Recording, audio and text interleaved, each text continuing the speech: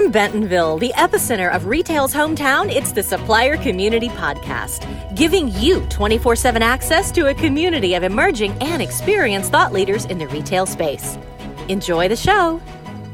Bill Hildebold is one of those early adopters of influencer marketing and the founder of Gen.Video, a company that is paving the way for influencer marketing and shoppable media. His presentation at our e-commerce event in late 2018 was all about quality content and the importance of content that is correctly and easily identifiable as sponsored content. As we've seen in the last few months on Instagram and other platforms, influencers, agencies, and brands got into hot water for not properly or completely identifying content as sponsored. Such omissions can ruin a company's reputation, destroy an influencer's career, and sully a once pristine brand. Bill gives some case studies and talks design philosophy, transparency, and the optimum level of information on an e-commerce page. As always, contacts and content run wild on our website, supplier.community. I do have a question. How many people liked history class in school? Okay, all right. Well, this is going to be kind of a history lesson, if you will. I'll try to make it more fun than your professors or teachers did. But if nothing else, I'm going to prove to all of you just how damn old I am, because we are going to go back and we are going to start in 1995. And I will tell you a little bit more about Gen Video, but let's get into the presentation first. Also, for sure, because we are going to cover a lot of materials if we go back to 1995, ask questions as we go.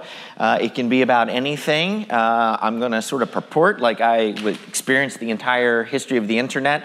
It's clearly not obviously true, but for sure, I'm happy to, I think it'll make much more sense and be a lot more fun if we do address anything that you want to dive into as we go along. Otherwise, you will probably forget, given the amount of material we're going to cover. And if this was actually a class, this would be a survey class for sure.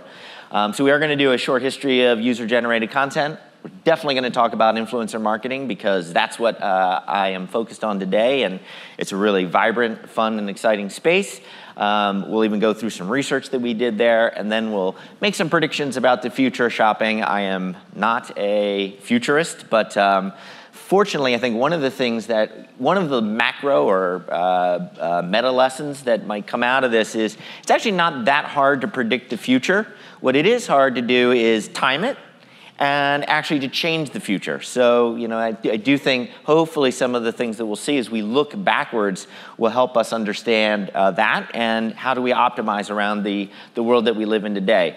So again, there's sort of been three separate segments of the space that I generally work in, which is content created by what we would call real people. We can't even call them amateurs anymore because influencers can make a lot of money, and I may shock you as we get into that with some of those statistics.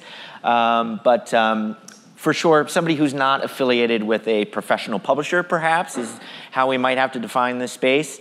So we're going to talk a little bit about user-generated content. We'll take a brief tour through social and some of the platforms that have tried to capture that or benefit from those trends.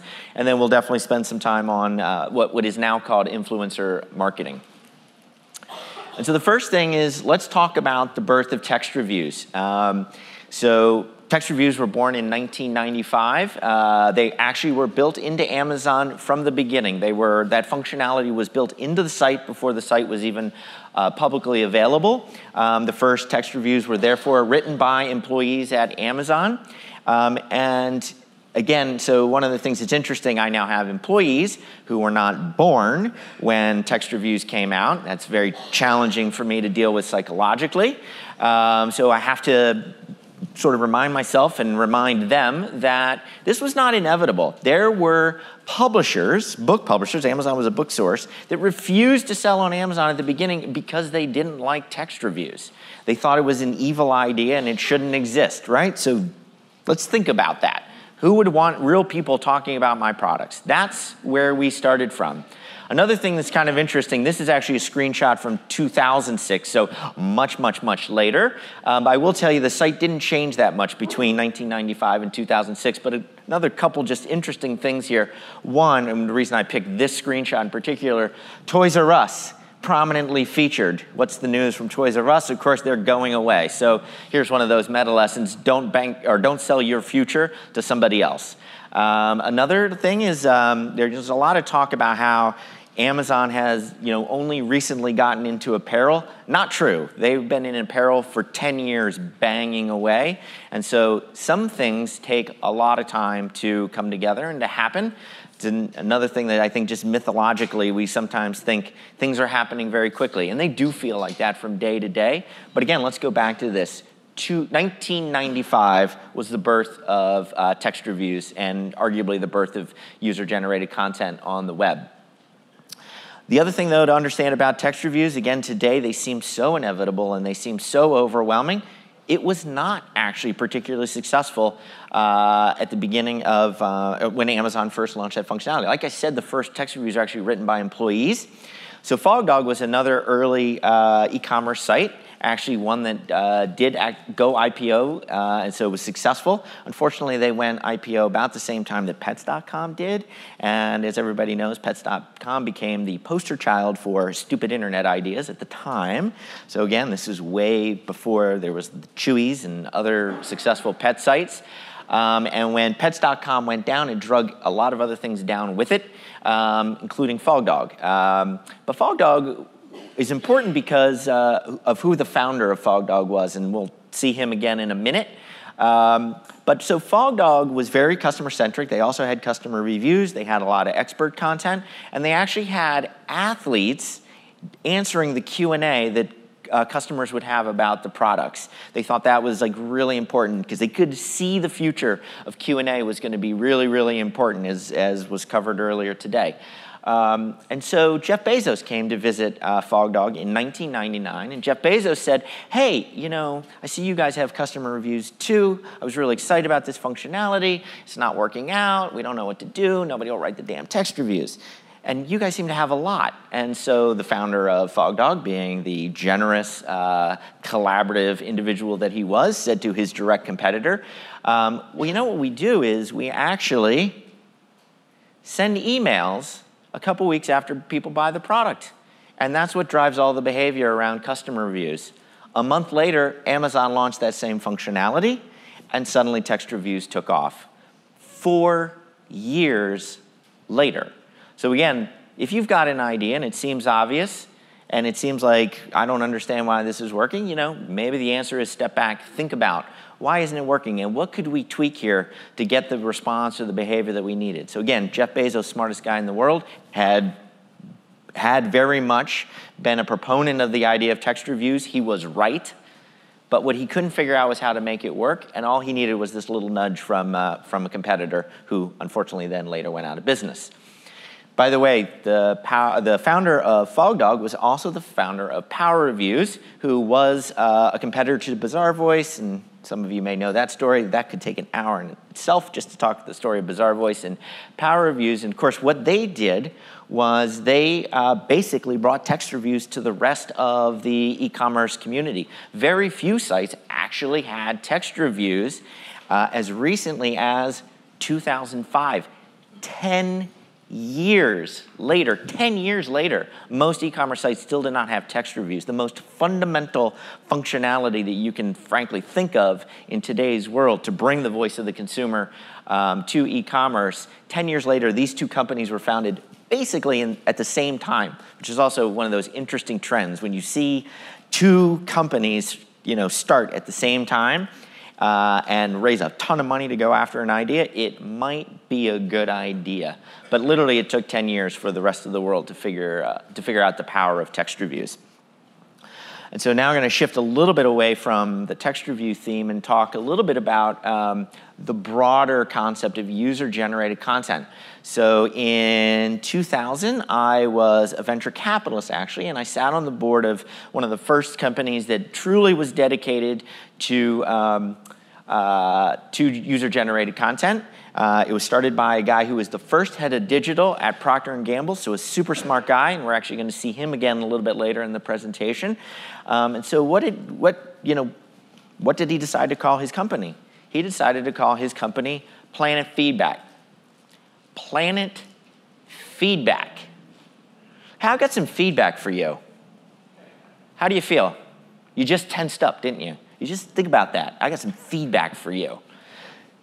In 1999 or 2000, when we started this company, the idea of empowering, because Pete, who's the founder, his whole idea was empowerment. We're going to empower consumers.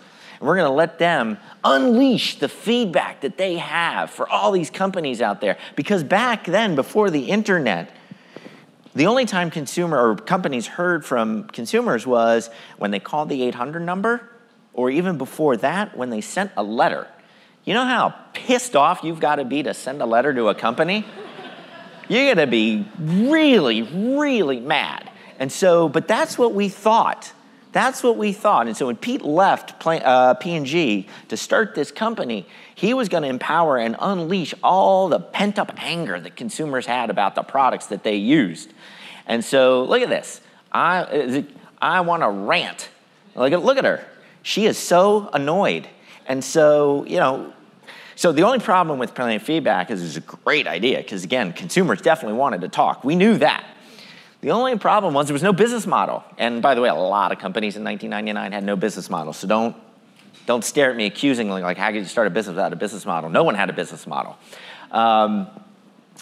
But truly, the idea of selling a subscription to P&G to unleash consumer complaints was not something Procter & Gamble itself was very excited about. And if you couldn't get P&G excited about it, nobody was going to be excited about it. And so what are we going to do? What are we going to do? What are we going to do? So one day, Pete walks into a board meeting and he says, it's the weirdest damn thing. We've been analyzing all the stuff we're getting from consumers. Turns out 60% of the submissions that we're getting are actually positive. People are saying they love these products. And I got to tell you, again, in 2000, so okay, it's 18 years ago, that was a revelation. The idea that people would be positive, wanted to say great things about products was just mind-boggling. So we very much changed what the service was, and the company actually had a successful exit, became part of Nielsen.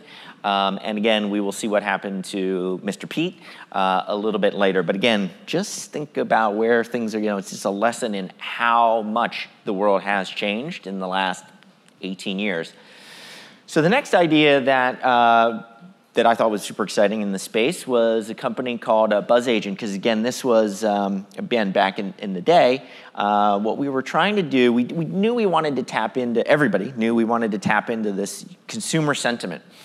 And so the idea back in the day was there was this phenomena called word of mouth, right? And word of mouth was just this magic that chief marketing officers and brand managers wanted to tap into, where somehow mystically people would tell their friends about the product, and that was virality in an offline kind of world, and sales would go up, and you couldn't figure out how to make that happen. And so a guy called Dave Balter, he had this idea that he would create virality, actually, and the idea of this viral buzz around products, because he would get samples and he would send them out. And what you had to do is, if you got a sample of the product, and then it was a book or whatever, you would consume it, and then you had to tell 10 friends face to face, because the concept that word of mouth would happen digitally, again, was nobody could think that way back in the day. So you had to tell 10 people face to face, and then you had to write reports on BuzzAgent.com about all the people that you told. It was a super successful company for a long time. They had 600,000 agents, which was just, an enormous army. But one of the interesting things to me about BuzzAgent, it had a successful exit. It got sold to the agency dunnhumby. It took them about a decade to figure out one thing, which was, what could we do with all this stuff, all these conversations, all this 500,000 army that we have? It was never unleashed digitally. it took them about 10 years to figure out, like, what if we asked these people to write text reviews? Literally, it took 10 years before they actually thought to do that. So again, sometimes those ideas that in retrospect seem so obvious just take time. And so I would encourage you, as you do your day-to-day activities, think about things like that. So now we're going to shift, and we're going to talk a little bit about the rise of the influencers. Sort of where did these people come from? How did this happen? And since there have not been any questions so far, I'm going to ask you a question. Does anybody know what this example that I've got on screen is? Obviously, it's girls wearing dresses, but beyond that. Does anybody know the significance of these images? Very interesting. Okay, so Lord & Taylor had this $88 red dress that they wanted to do a social media campaign about.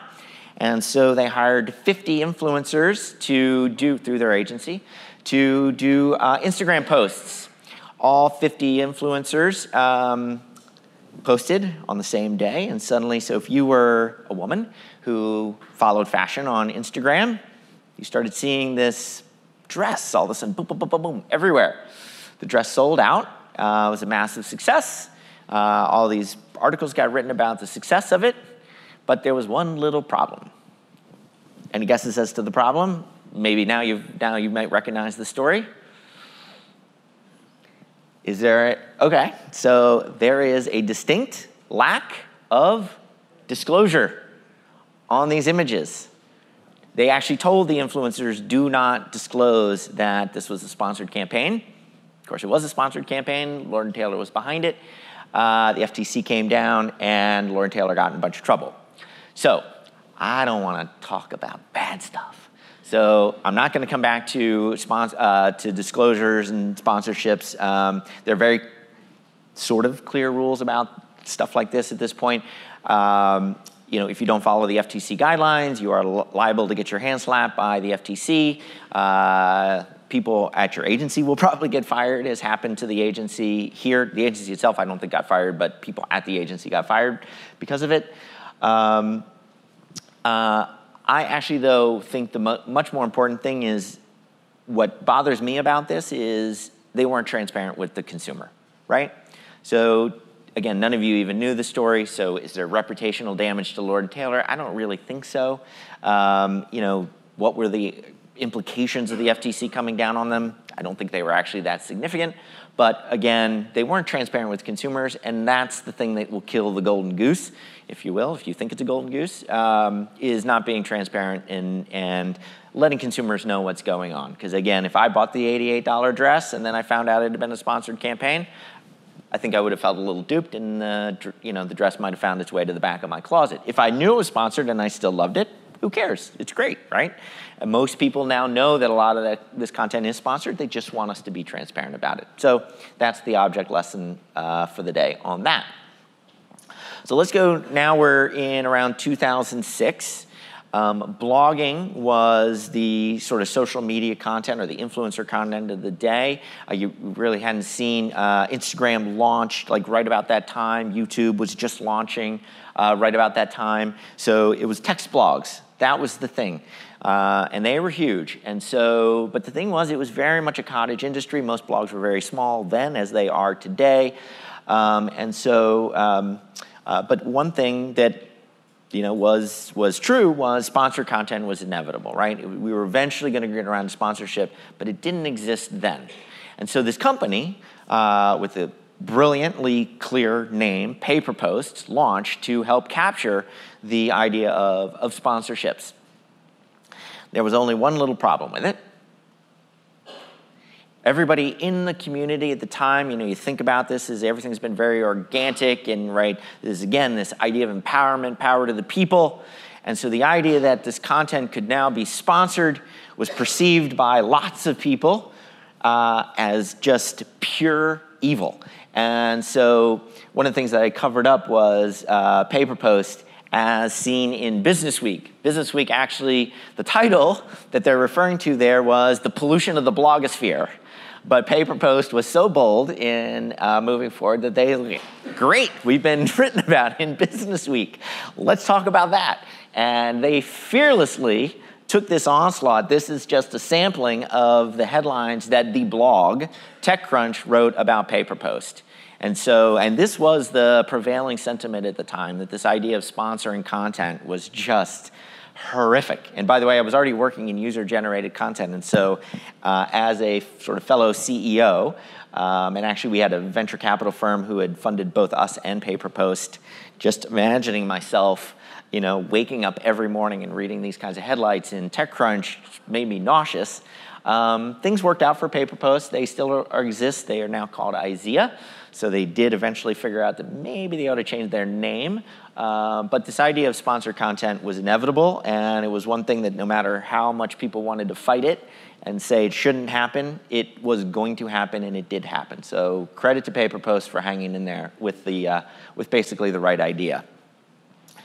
Another company that could see this idea of experts coming up from wherever, for fans of Malcolm Gladwell, his first book, The Tipping Point, talked a lot about this, the idea that there are connectors and mavens, right? So mavens was another phrase along the way for what we now call influencers. There was a guy called Seth Godin, I'm not quite sure how you say his last name. He was one of the real gurus writing about this industry. He actually started this website called Squidoo because the challenge for influencers and bloggers was there was no home for them. So Squidoo was going to be kind of like this Wikipedia, but organized around experts.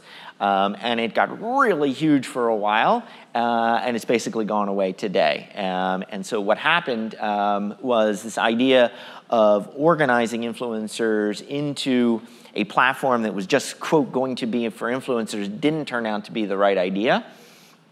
The right idea ended up being social platforms like Instagram, like Facebook, and I think most compellingly and most important for me, given that I'm in the video space, YouTube. And so I do want to talk about two of the original influencers whose names may or may not be familiar to you all. But the first one who I think actually basically, in a sense, is the poster child for influencer content is Michelle Phan. She was a blogger first, and then she started making videos on YouTube in May 2007. Basically, she became famous after BuzzFeed picked up a couple of her videos, and so that is a Lady Gaga makeup tutorial that she did, has 35 million views today. You can even see, kind of looking at it, the production quality is not all that spectacular, and it's letterboxed because YouTube has widened their player in the meantime. But she went viral with that video, and then sort of built herself up from there. And as you'll see with both of these examples, what I think is pretty interesting is we start to think about influencers, and maybe this is a good time to tell you, there are influencers today whose names you don't know, but who charge my company $100,000 to do a single video. $100,000. And actually, I had an example recently where we were going to pay this woman $100,000 to do a video, and something happened with her channel. And so she ended up thinking, and we sort of agreed, that maybe she shouldn't do the video. And so she said, I do actually really love this product, so I'm still going to talk about the product, you just don't have to pay me. So now let's think about that. It's not that she makes $100,000 for a video, but that she's able to go, I don't need it. That's okay. That's like where I go, oh, geez, I'm in the wrong business. This CEO stuff is for crap. Anyway, Michelle Phan, right? So she becomes super famous as a vlogger. 2010, spokesperson for Lancome. 2011, she starts basically a beauty box company competing with some other people in that space. That company's now worth $500 million. She's then started her own makeup line in partnership with L'Oreal. And now she has her own TV network. Gary Vaynerchuk, another guy. So his family owned a liquor store in New Jersey, which he brilliantly renamed from Shoppers Discount Liquors to Wine Library. He then decided to do a video blog in May 2006. That's the first video. That's one of the first frames from his first video.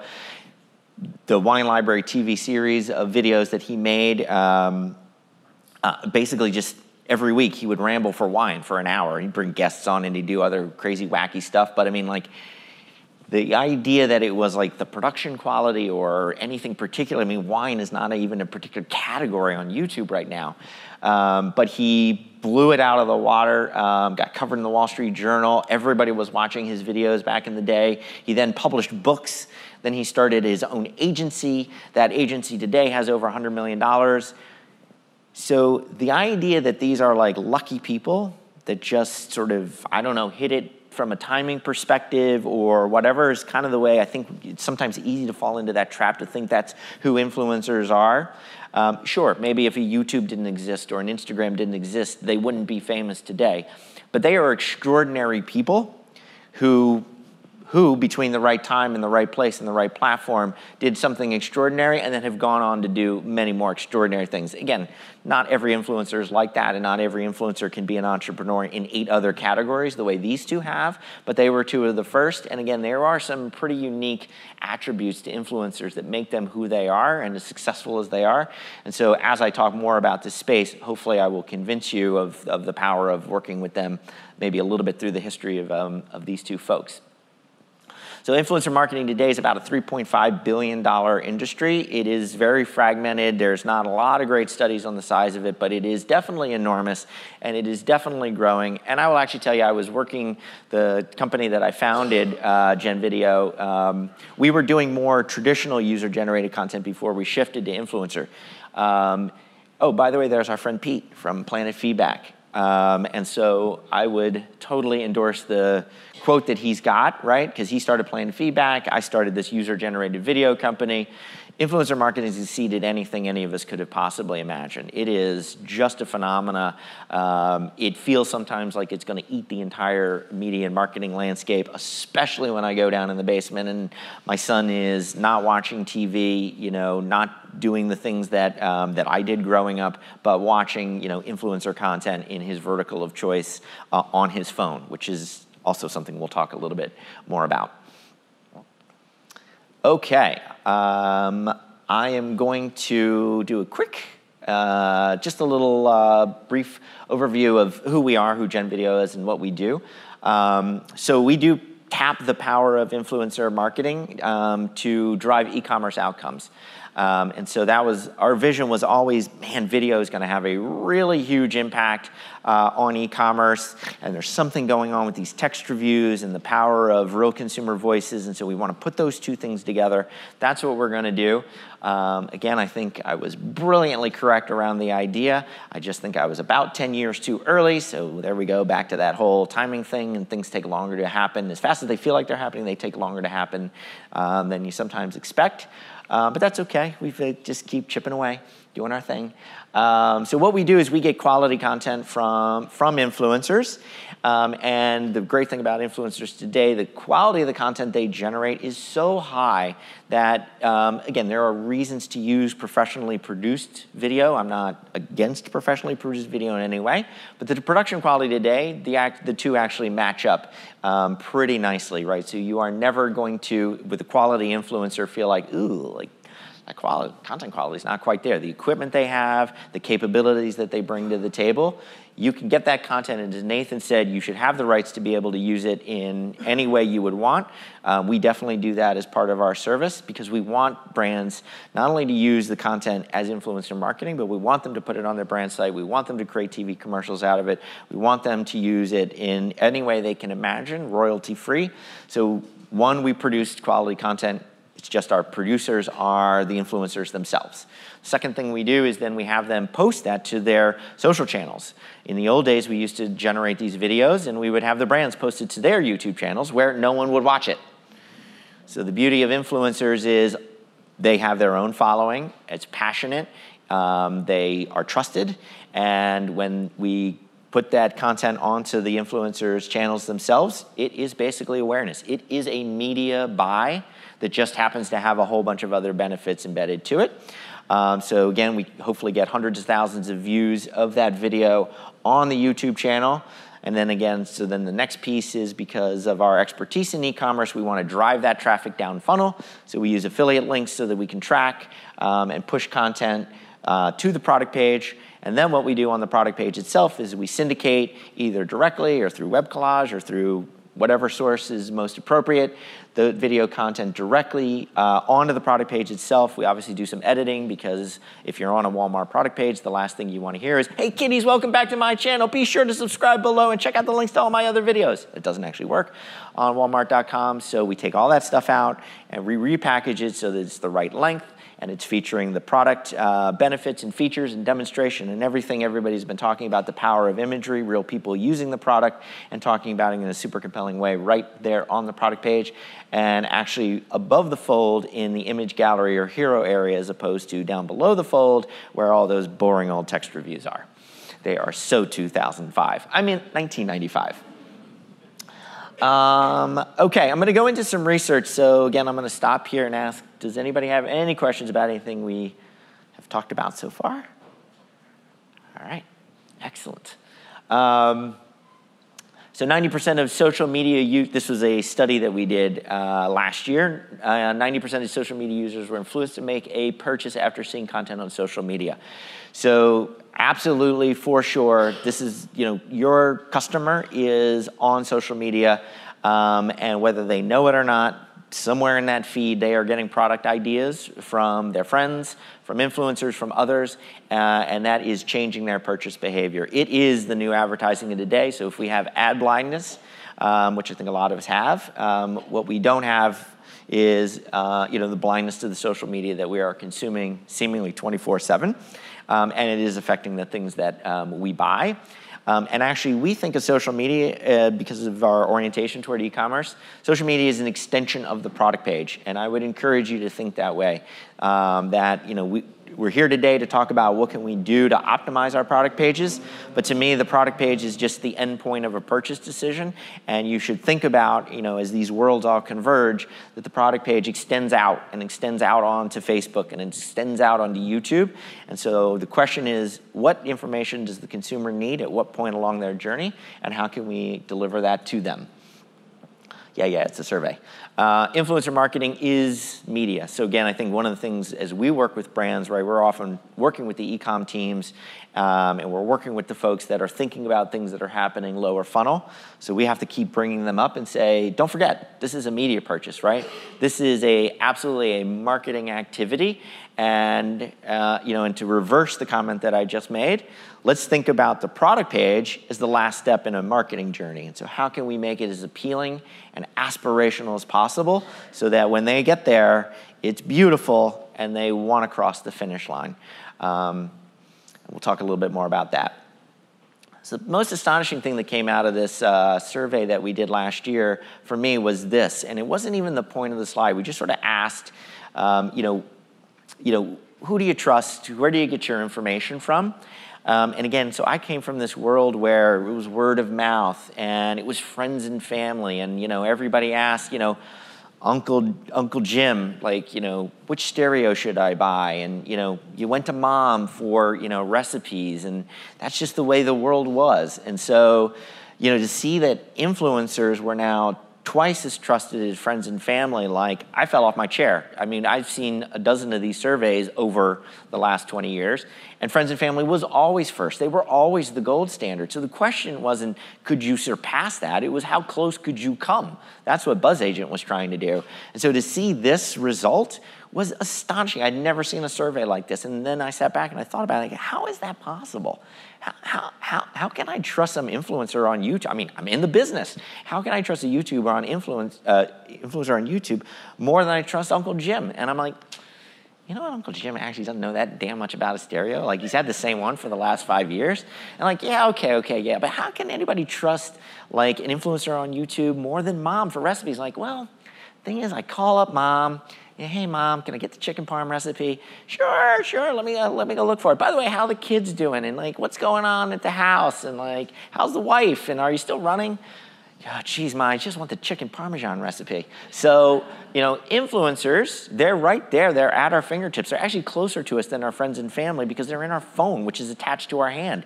And so they're immediate, and they are experts, right? That electronics expert, he's got a pile of 10 stereos, that you can't see off screen that have been sent to him in the last 2 days. And he's trying them all out, and his credibility is based on his expertise. So suddenly this whole thing made sense to me. What was the second most exciting thing about this finding for me was brand was right there beside the influencers, actually more influential than friends and family. So this whole thing that, again, some of us that have been in the business and actually consider ourselves brands, partners and clients and important people. Brands have gotten bashed for the last 10 years, the rise of the consumer, and it's all consumer-generated media, and nobody cares what brands think, and everybody hates advertising. It's not actually true. We understand as consumers that brands actually know something about their products. And by the way, the comment about we've been responding to the text reviews and we've made our product better, right? Like that. People understand that there aren't a lot of crappy products out there anymore, and consumers are getting used to the idea that brands are listening to them, and that's re-empowering brands. And I think you kind of see that here. And again, maybe it's a little too much to read all of that into that one finding, but brands do have a very important voice, and and don't let anybody, especially a guy like me selling influencer and user-generated solutions, tell you otherwise, right? It is the two together that I think becomes incredibly impactful. So don't let your own voice get submerged. Influencers are experts, though. This is the thing I think we all have to kind of come to grips with, right? They are just unbranded experts. So again, 10 years ago, a CNET was super important in electronics. And they're still around, and I think they're doing fine. But honestly, right, it's actually, I want to find the influencer that's right for me in the categories that I care about. And they are, again, right there. They're not hard to find on YouTube. And I can follow them, and they're interesting. And I feel like I can relate to them in a different way that I can relate to professional publishers. I can chat with them. I can leave comments. I'm part of the dialogue. They are incredibly influential with their following base. I'm a huge believer in video, so to me this is not an astonishing one. Look, I think the world tends toward rich media, right? I'm a reader. I love to read. I take my Kindle with me everywhere I go, but the reality is, for most of us, including myself, I'd rather watch something. I'd rather hear about it, right? There are a reason that newspapers are dying, and and visual forms of communication are on the rise. You get so much more out of 10 seconds of video than you do out of reading for 10 seconds. It's all these emotional subconscious cues that are going on.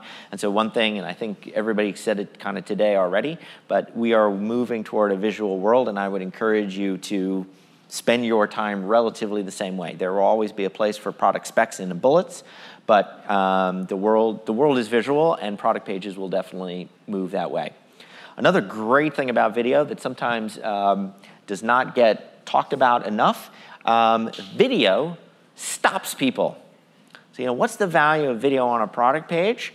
What are we all fighting? We're all fighting against people browsing around 80, there was the comment, 6 seconds. If you haven't captured them in 6 seconds, they're on to the next page. Well, the beauty about a video, you can make 6-second videos, as Amy said, but a lot of times those videos are longer. A lot of our videos, purpose-built for product pages, 45 seconds to a minute and a half, depending on the category. Well, guess what? If I stop somebody for 30 seconds, that's 5 other pages, apparently, that they haven't visited. And it gets them out of comparison shopping mode. What's the cheapest price? What's the cheapest price? What's the cheapest price? It gets them into, I really want this one. I want that product. This is the right product for me. Look at that. That kitchen looks like my kitchen. And so we literally have surveyed this, and people are willing to spend more money on a product. They start to move into that's the one for me mode, and out of, can I get 25 cents off? One of the real secret trick values in rich media. And so, again, one of the other values of video and social video is this idea of experiences that other people are having, right? It is the way we shop and the way we make decisions emotionally is we are trying to figure out what everybody else is doing. And again, we want to have our own style, but our style is an amalgamation of what we've seen and sort of the way we integrate those things into our life. So it is very important to be able to visualize myself using that product, even if it's laundry detergent. How's it going to look? How am I going to feel about being associated with this brand? And so that is one of the, again, real benefits that we think comes through with video is we tend to believe things that are in motion and that we can watch and, experience viscerally, vicariously. It is definitely, by the way, a millennial-driven force in influencer content. So one of the hard things for me, I am not a millennial. Can't even remember being a millennial. I guess I was never technically a millennial, but never even being that age. But this is the way people, the millennials are shopping, the way they think, the way they identify themselves is through social media and through the networks that they build up. Again, sometimes with people they've never actually physically met, but that they do because they think and they act digitally.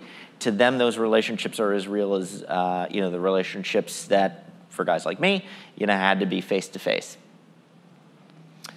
And so one of the things I do think that, I want to be sensitive to, and one of the themes that, as I was talking to guys like Andy, who started FogDog and Power Reviews, and Pete, who started Planet Feedback and is now the head of digital at Nestle, you got to be sensitive, very contextually sensitive. And I do think, there are different times where there are different types of content that make sense, and there are different, depending on the behavior that you're trying to trigger, different platforms that you want to be on.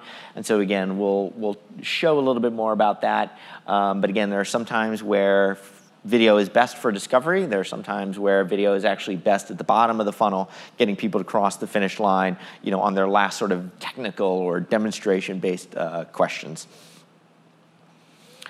And again, this is, so one thing we do here, which is sort of the corollary to what I just said, sometimes everybody believes you need a video to sell an electronics product.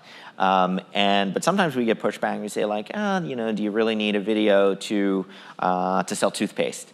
And the answer is, to me, yes, you absolutely need a video to help sell toothpaste. The fact that we don't think that much about the toothpaste that we buy or use isn't a reason that you don't need video. It just means you need it at a different point in the decision cycle. You need it a little bit higher funnel. You need to be made aware that there is a new toothpaste that will work better for you. So the toothpaste I actually use today was discovered by me through a campaign that we ran, and it generated the awareness of this new product, and I found the content really compelling. So it wasn't a bottom of the funnel kind of thing; it was a top of the funnel kind of thing. I needed to be made aware that this toothpaste even existed. I would have never gone looking for that content, but once it was made available to me, it drove the decision. And then a lot of other categories, again, it can be a little bit more about how you integrate. And so Nathan made the point about food and how important it is to show food, not the bottom of the can, as Amy said, but actually the food being used in a recipe that then inspires and creates the desire for that. So again, it's making sure that you're thinking contextually about where you're going to use it. This was another interesting finding, and again, very much down that same theme of YouTube is important for discovery and education. And then as you get into some other platforms, right, they're a little bit better for the promotion, like being aware now is the time. They're time-sensitive kind of platforms. They are a little bit better for that quick piece of information. There's a sale, there's a coupon, there's this kind of promotion. Maybe a little bit on the awareness side as well, but probably a little bit less. Like you're not going to get educated about a product on Instagram or certainly Twitter, but it can certainly do a very important service in driving you down through the funnel itself.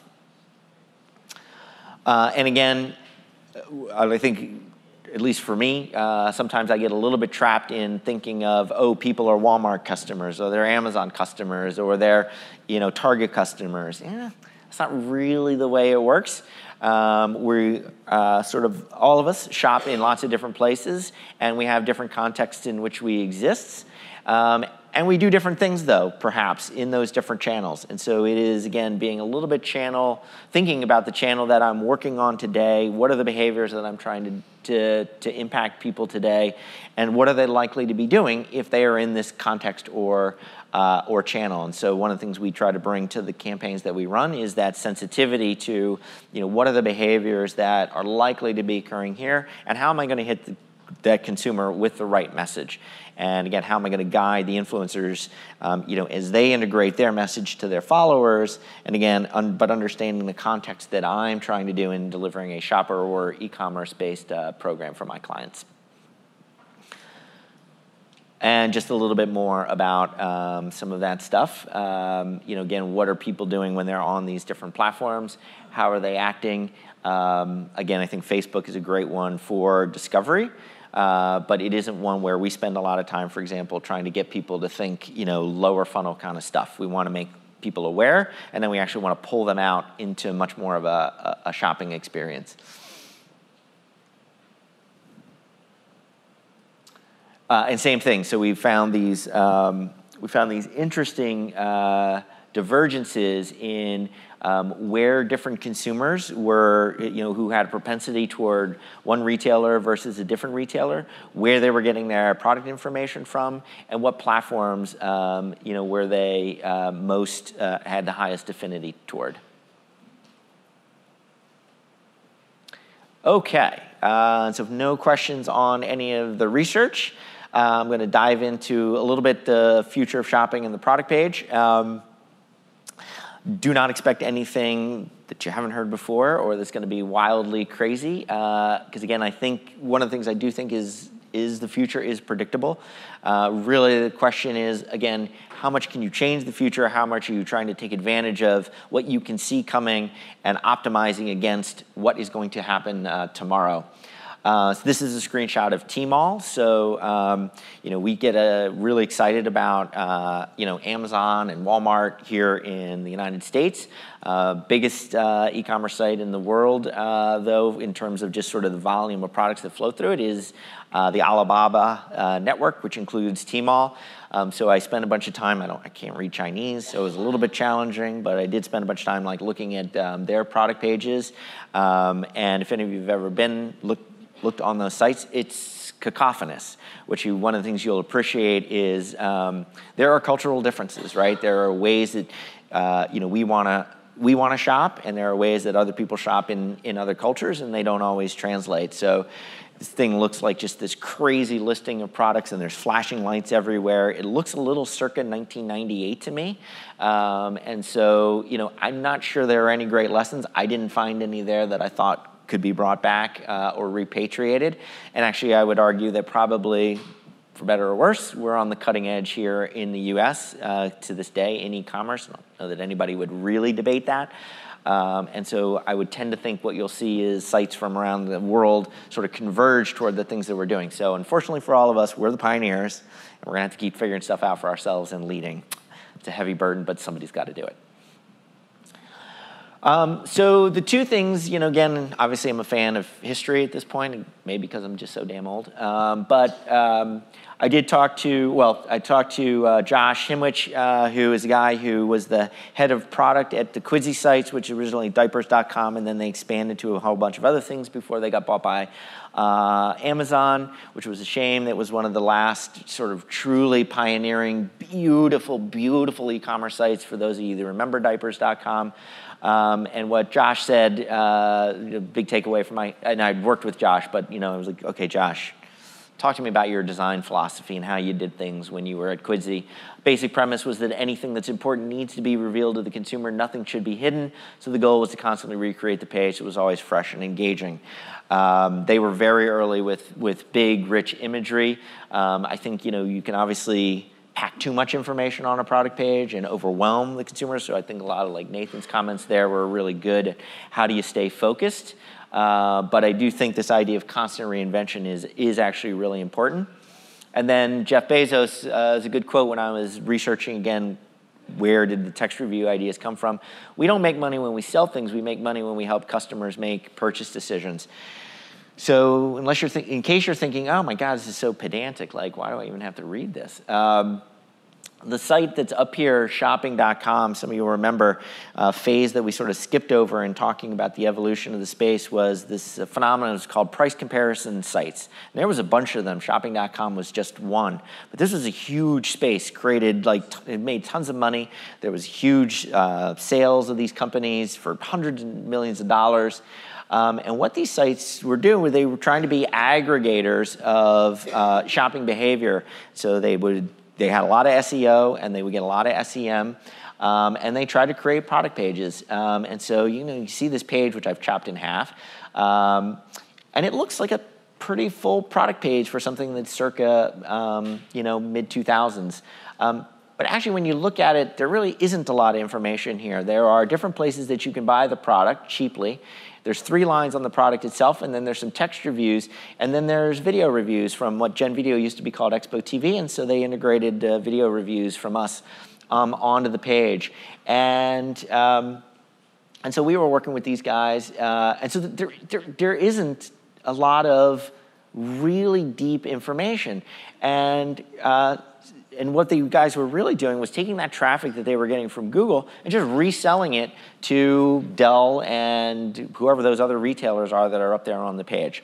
But they knew that they needed to do more. They needed to have more information. The problem was they didn't work with brands because they weren't a retailer. And they didn't really, they were kind of the enemy of the retailer in a way, even though they were selling them leads. So they didn't have the retail information, they didn't have brand information. So again, they were in syndicating reviews. I think that's Power Reviews on the tech side, and in syndicating from us video because they didn't have any other way to get video content. And so I'm looking at the traffic that we're generating for them, and I go to them, I'm like, yeah, you guys are getting tons of views, you're getting tons of value, are you happy? And they're like, well, we're kind of happy. And I'm like, well, why aren't you happy? And they're like, well, there's this metric that you guys are affecting. And I was like, well, what is it? It's like time on site. And I'm like, time on site? Well, we are definitely driving up your time on site, which is greatness. We are helping people make product decisions, Jeff Bezos. And they go, yeah, but the thing is, time on site, we really want it to be short, really short. So if a consumer spends over 5 seconds on our site, then we failed because we see the click-through rate go down. And I'm like, so you integrated video on your site and you were hoping time on site would go down? That was never going to happen. And they're like, we know, but this is just the conflict we see. So on the one hand, they knew they needed to do more to inform product decisions, but when they did it because they weren't the retailer, it was hurting their core business. For those of you who don't know, the end of the story, but again, actually shopping.com not only was integrating video from us, text reviews from Power Reviews, they were also integrating, they bought a company called ePinions, which had these really long text reviews on their site. But you can see it's not even integrated onto the product page. Why not?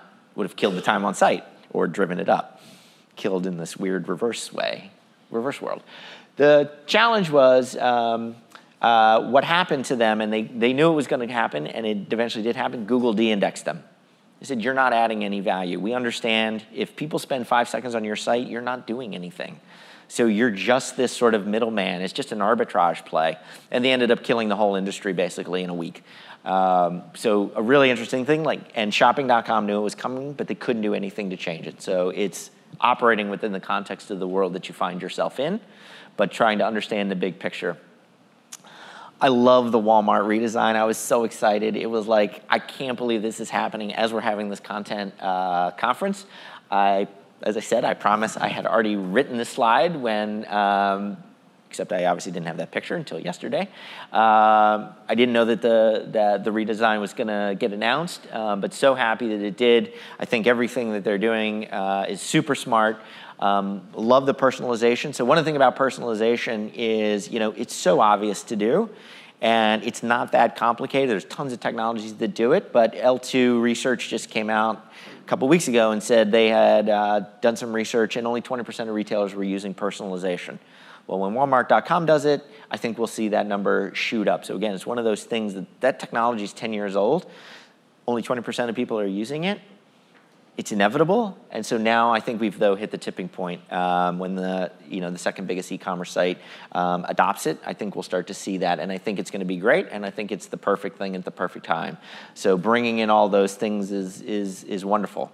The other thing, though, again, that sort of goes along with that a little bit is what I call proportionality.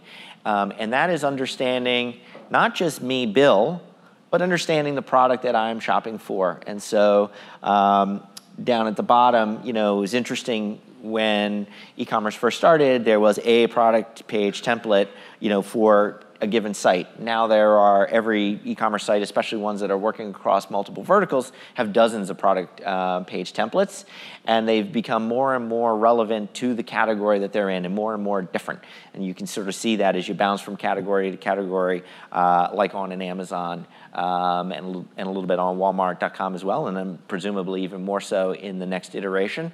And again, that's where the comment was made earlier. Make sure you look outside your category to see what's happening in other categories. It's really, really critical to understand what's the information that's relevant in the category that I'm in and what is happening in other categories that might be relevant. And again, obviously, I'm an apologist for rich media and think that you will only continue to see more and more of it. And this is, again, where the idea for me comes to say, like, well, then, do I need a video for toothpaste or not? I think the answer is you absolutely do need a video to sell toothpaste. The question is just, where am I going to put that video? And that video may be even more important to put on a YouTube as an integration into an influencer's piece of content, right? So Get Ready With Me is a huge vertical or a huge category of types of videos on YouTube right now, where these girls wake up and they go, and they have their boyfriend shoot the video where they're like, pretend like they're waking up and they throw back the covers and then they go put on their makeup. That is the perfect place to have your 30-minute or 30-second to 1-minute integration of a toothpaste clip. So there are definitely places to have a toothpaste video, and Get Ready With Me would be a perfect one. And then, as you go down the funnel, obviously you move a little bit more toward reviews and unboxings and things like that that are going to be relevant in other categories where the demonstration carries the day. The other thing, which again is a little bit beyond the scope of today, but further to that thought, is making sure that you are taking advantage of all the opportunities that retailers have, and a little bit more on this idea of do I need a video to sell toothpaste? Do I need a video to sell toilet paper? This was an example where we were working with Kimberly-Clark and their shopper marketing agency to promote not just the product itself. First with Huggies diapers, but then later with paper towels, toilet paper, and then even adult incontinence products. Not just the product, but how am I going to buy that product?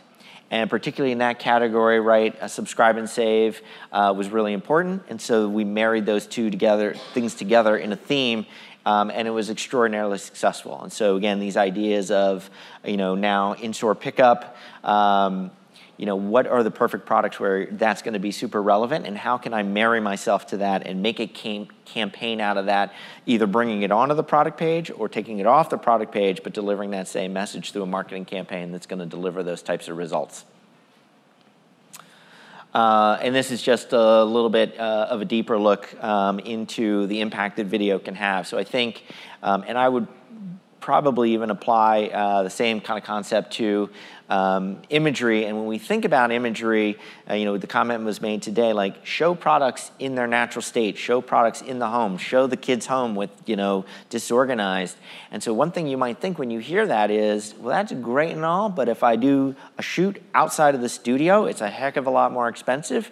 And, can I afford that? And what I would say is, and that definitely applies to video, because if you're paying influencers $100,000 a throw, that's an expensive campaign for sure. By the way, there are a lot of influencers that work for a lot less than that, so don't worry. You don't have to have $100,000 to come talk to me afterwards. But rich media is expensive, right? It's a lot more expensive than writing bullet points. The The thing, though, is you can't afford not to. This is the way people are shopping, and we are only going to see more of it. And when you really do dig into the numbers, and one of the other things I think that is still interesting about e-commerce, 20 years later, we're still not really great at digging through the analytics and really picking apart the trends. It's a lot harder to analyze an e-commerce campaign than it is a traditional media campaign, paradoxically almost, because there's so much more data, but there's almost so many more things that are impacting your conversion rates and your traffic trends and where you're indexing in the search results. But what I will tell you is I've done enough of these over 10 years to tell you it absolutely works. Video on a product page, the right video, especially if you're not repurposing a 30-second spot, it drives behavior, it drives conversion, it drives basket size, it drives all of those positive things. And the only challenge for PoorShopping.com was that they couldn't figure out how to monetize that deeper time on site, because time on site is gold.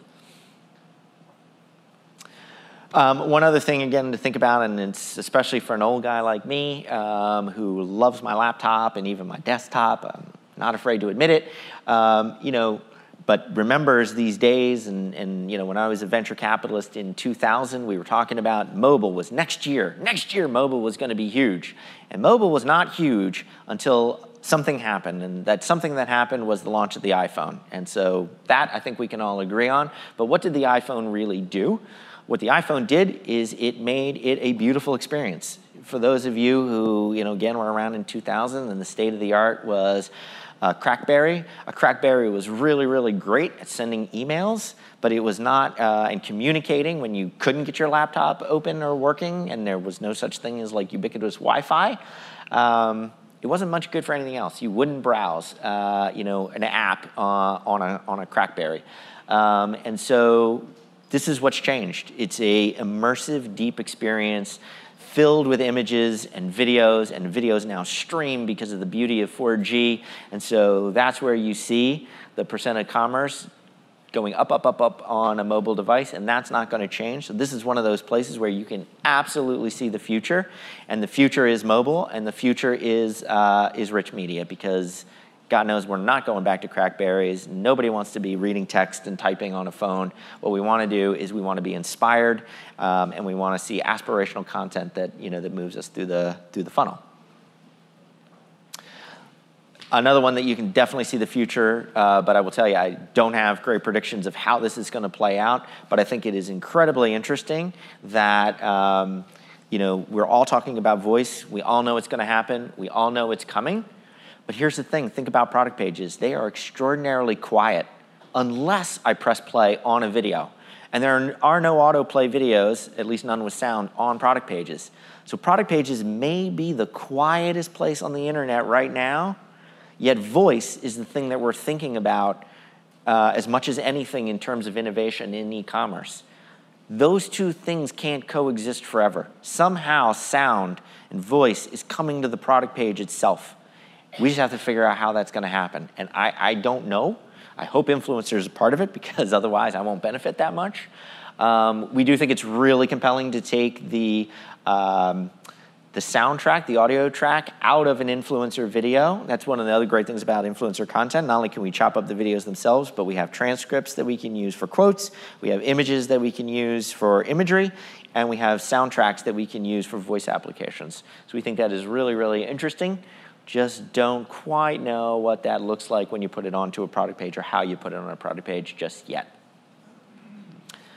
And again, I think hopefully at this point it's pretty obvious. We think we're only going to see more video integrated into the product pages. Some of you may have already started to see, but on Amazon, they are now using a lightbox to present video, which labels them at the top of the page to have multiple videos now embedded into the image gallery. They've also started dividing images and videos apart when you click into the lightbox, so clearly they believe more video is coming. They've long featured what they call related videos down below, which is an area that they can fit 10 videos in a strip right above the texture views. So again, one of the things I think we start to see is text reviews are amazing. If you don't have text reviews on your page, you should definitely run a sampling campaign or do whatever you need to do to get them. They are a credentialing factor. They've changed the world, and that I certainly believe I credit text reviews for driving out bad products. You can't, if you have a product that is under 4 stars, either change the product as they did, or give up, right? I mean, it's just, you're done. And so that's great. That is really good, because now I don't have to, like when I was a little kid and the toy would come and it was broken half the time. It never happens anymore. Packaging is great. The products are great. Everything works, because if it's not 4 stars, it's not going to exist for very long. But I don't spend a lot of time reading text reviews anymore. I check to see what the star rating is. 4.2 or above, check. 30 or more reviews, okay. Other people bought it, that's like critical mass, and then that's it. Now I'm looking at the rich imagery. And then I'm looking for that inspiration. And so I do think that is the trend. And so what I think you'll actually start to see is influencer content start to infiltrate the imagery at the top of the page, which hasn't happened yet, but Nathan touched on it. Although with the idea of make sure you have a picture of a kid's room, maybe professionally shot, I would say you can get that content from influencers and from my company, and that'll be one of the main things that we will launch to be companion to video over the next year. And then just one other thing to think about, and again, it's a little bit beyond the scope of today, but think about what this might mean. There's a lot of talk right now about direct-to-consumer and brands feeling like, Walmart and Amazon have a lot of power, and, should we be launching direct-to-consumer sites? I don't actually believe in that trend. I think it's super difficult to run DTC sites, and there's not really a reason why I want to go to the Procter & Gamble store, and that actually has been tested and proven. But there are some things that that can occur around personalization and customization of products and different ways to get people involved with your products. And I think certainly when you work at a company that's able to do that, like with the Lay's example and everything that they've done to create custom recipes over the years based on fan suggestions, bring that onto the product page. I think that involvement with consumers is amazing, and where there are opportunities to personalize, I think that's great. And I think that is the way this next wave of what's being called the direct-to-consumer sort of push will end up playing out. And then last couple of slides. So again, just in terms of if you are thinking about doing more with influencer especially, think about the new purchase decision. So the funnel is shifting and changing in a world where influencer marketing is influencer media. So there are different ways and there are different entry points that they're going to get to the product page. So what are those? Understand those, and hopefully find ways that are paths that are as short as possible, and that is very doable. So Instagram is launching new functionality to improve shopping. Pinterest is doing the same thing. YouTube is inherently shoppable the way it works. And so again, understand that funnel and how people are getting to your product page. Sort of similar thought, right? Think holistically. Think about how can we be using these social platforms to drive people down funnel, and then supporting them on the product page itself. It is logistically complicated, but it is absolutely worth the effort to do it. And this is just sort of the reiteration of the contextual point, like understand what people are doing on the different platforms, what it might imply for where they are in the funnel. Is it a discovery device, or are they trying to educate themselves? So again, if you think about YouTube, right, we all go on YouTube to learn how to change a tire or make a recipe, right? So it is an inherently educational platform. Great place for a brand message where you need to convey some educational benefits. Instagram, maybe something different, maybe purely inspirational. And And again, we talked about the Kimberly-Clark example. So, I think the thing is, when I spend time with brands, right, there's always that tension between, working with Walmart, Walmart's interests and our interests as brand representatives. The reality is, right, Walmart is in, and as is everybody, right, in a battle and a struggle to succeed and win and gain market share. And so it's thinking creatively about the ways to partner and support their mission along with our own mission. And so one of the things we love to do in our campaigns, which always start generically, like non-retailer specific, but when we can add that specific retailer message, have this influence, have the influencers talk about their Walmart experience along with talking about the product, we think is super, super compelling. It's almost like a gift to the retailer, and how can we take advantage of this in good faith? And when you do that, you can create some real mutual wins. And then last but not least, sort of back to the little red dress, be authentic. Like, we never script our influencers. We always have the disclosures there, and have fun with it, right? So this is a video where it was obviously a diaper campaign, and the kids got the sample box of diapers and had a party, and so the diapers were strewn all over the room. You might look at that and go that doesn't seem like the way we want our brand represented. But what's happening here is joy and fun. And a whole lot of Huggies diapers all over the place that, is leaving a lasting impression in the viewer's mind, and ultimately, I think, a very positive brand message. So, I think as long as you're transparent in your sponsorships, and, you're embracing the influencer and the fact that they are the experts in appealing to their subscribers, I think there's some really great magic that can come out by unleashing that creativity. And that is it. So thanks, everybody. Thank you for joining us for the Supplier Community Podcast. Please look for our next podcast soon, featuring an interview with country music star Hunter Hayes, where he talks about the value of influencer marketing. As always, you can find more information on our website, supplier.community. You've been listening to another episode of the Supplier Community Podcast. We hope you enjoyed the show. To get in touch with us, any of our experts, or to be featured as a Supplier Community expert, reach out to Amanda at supplier.community.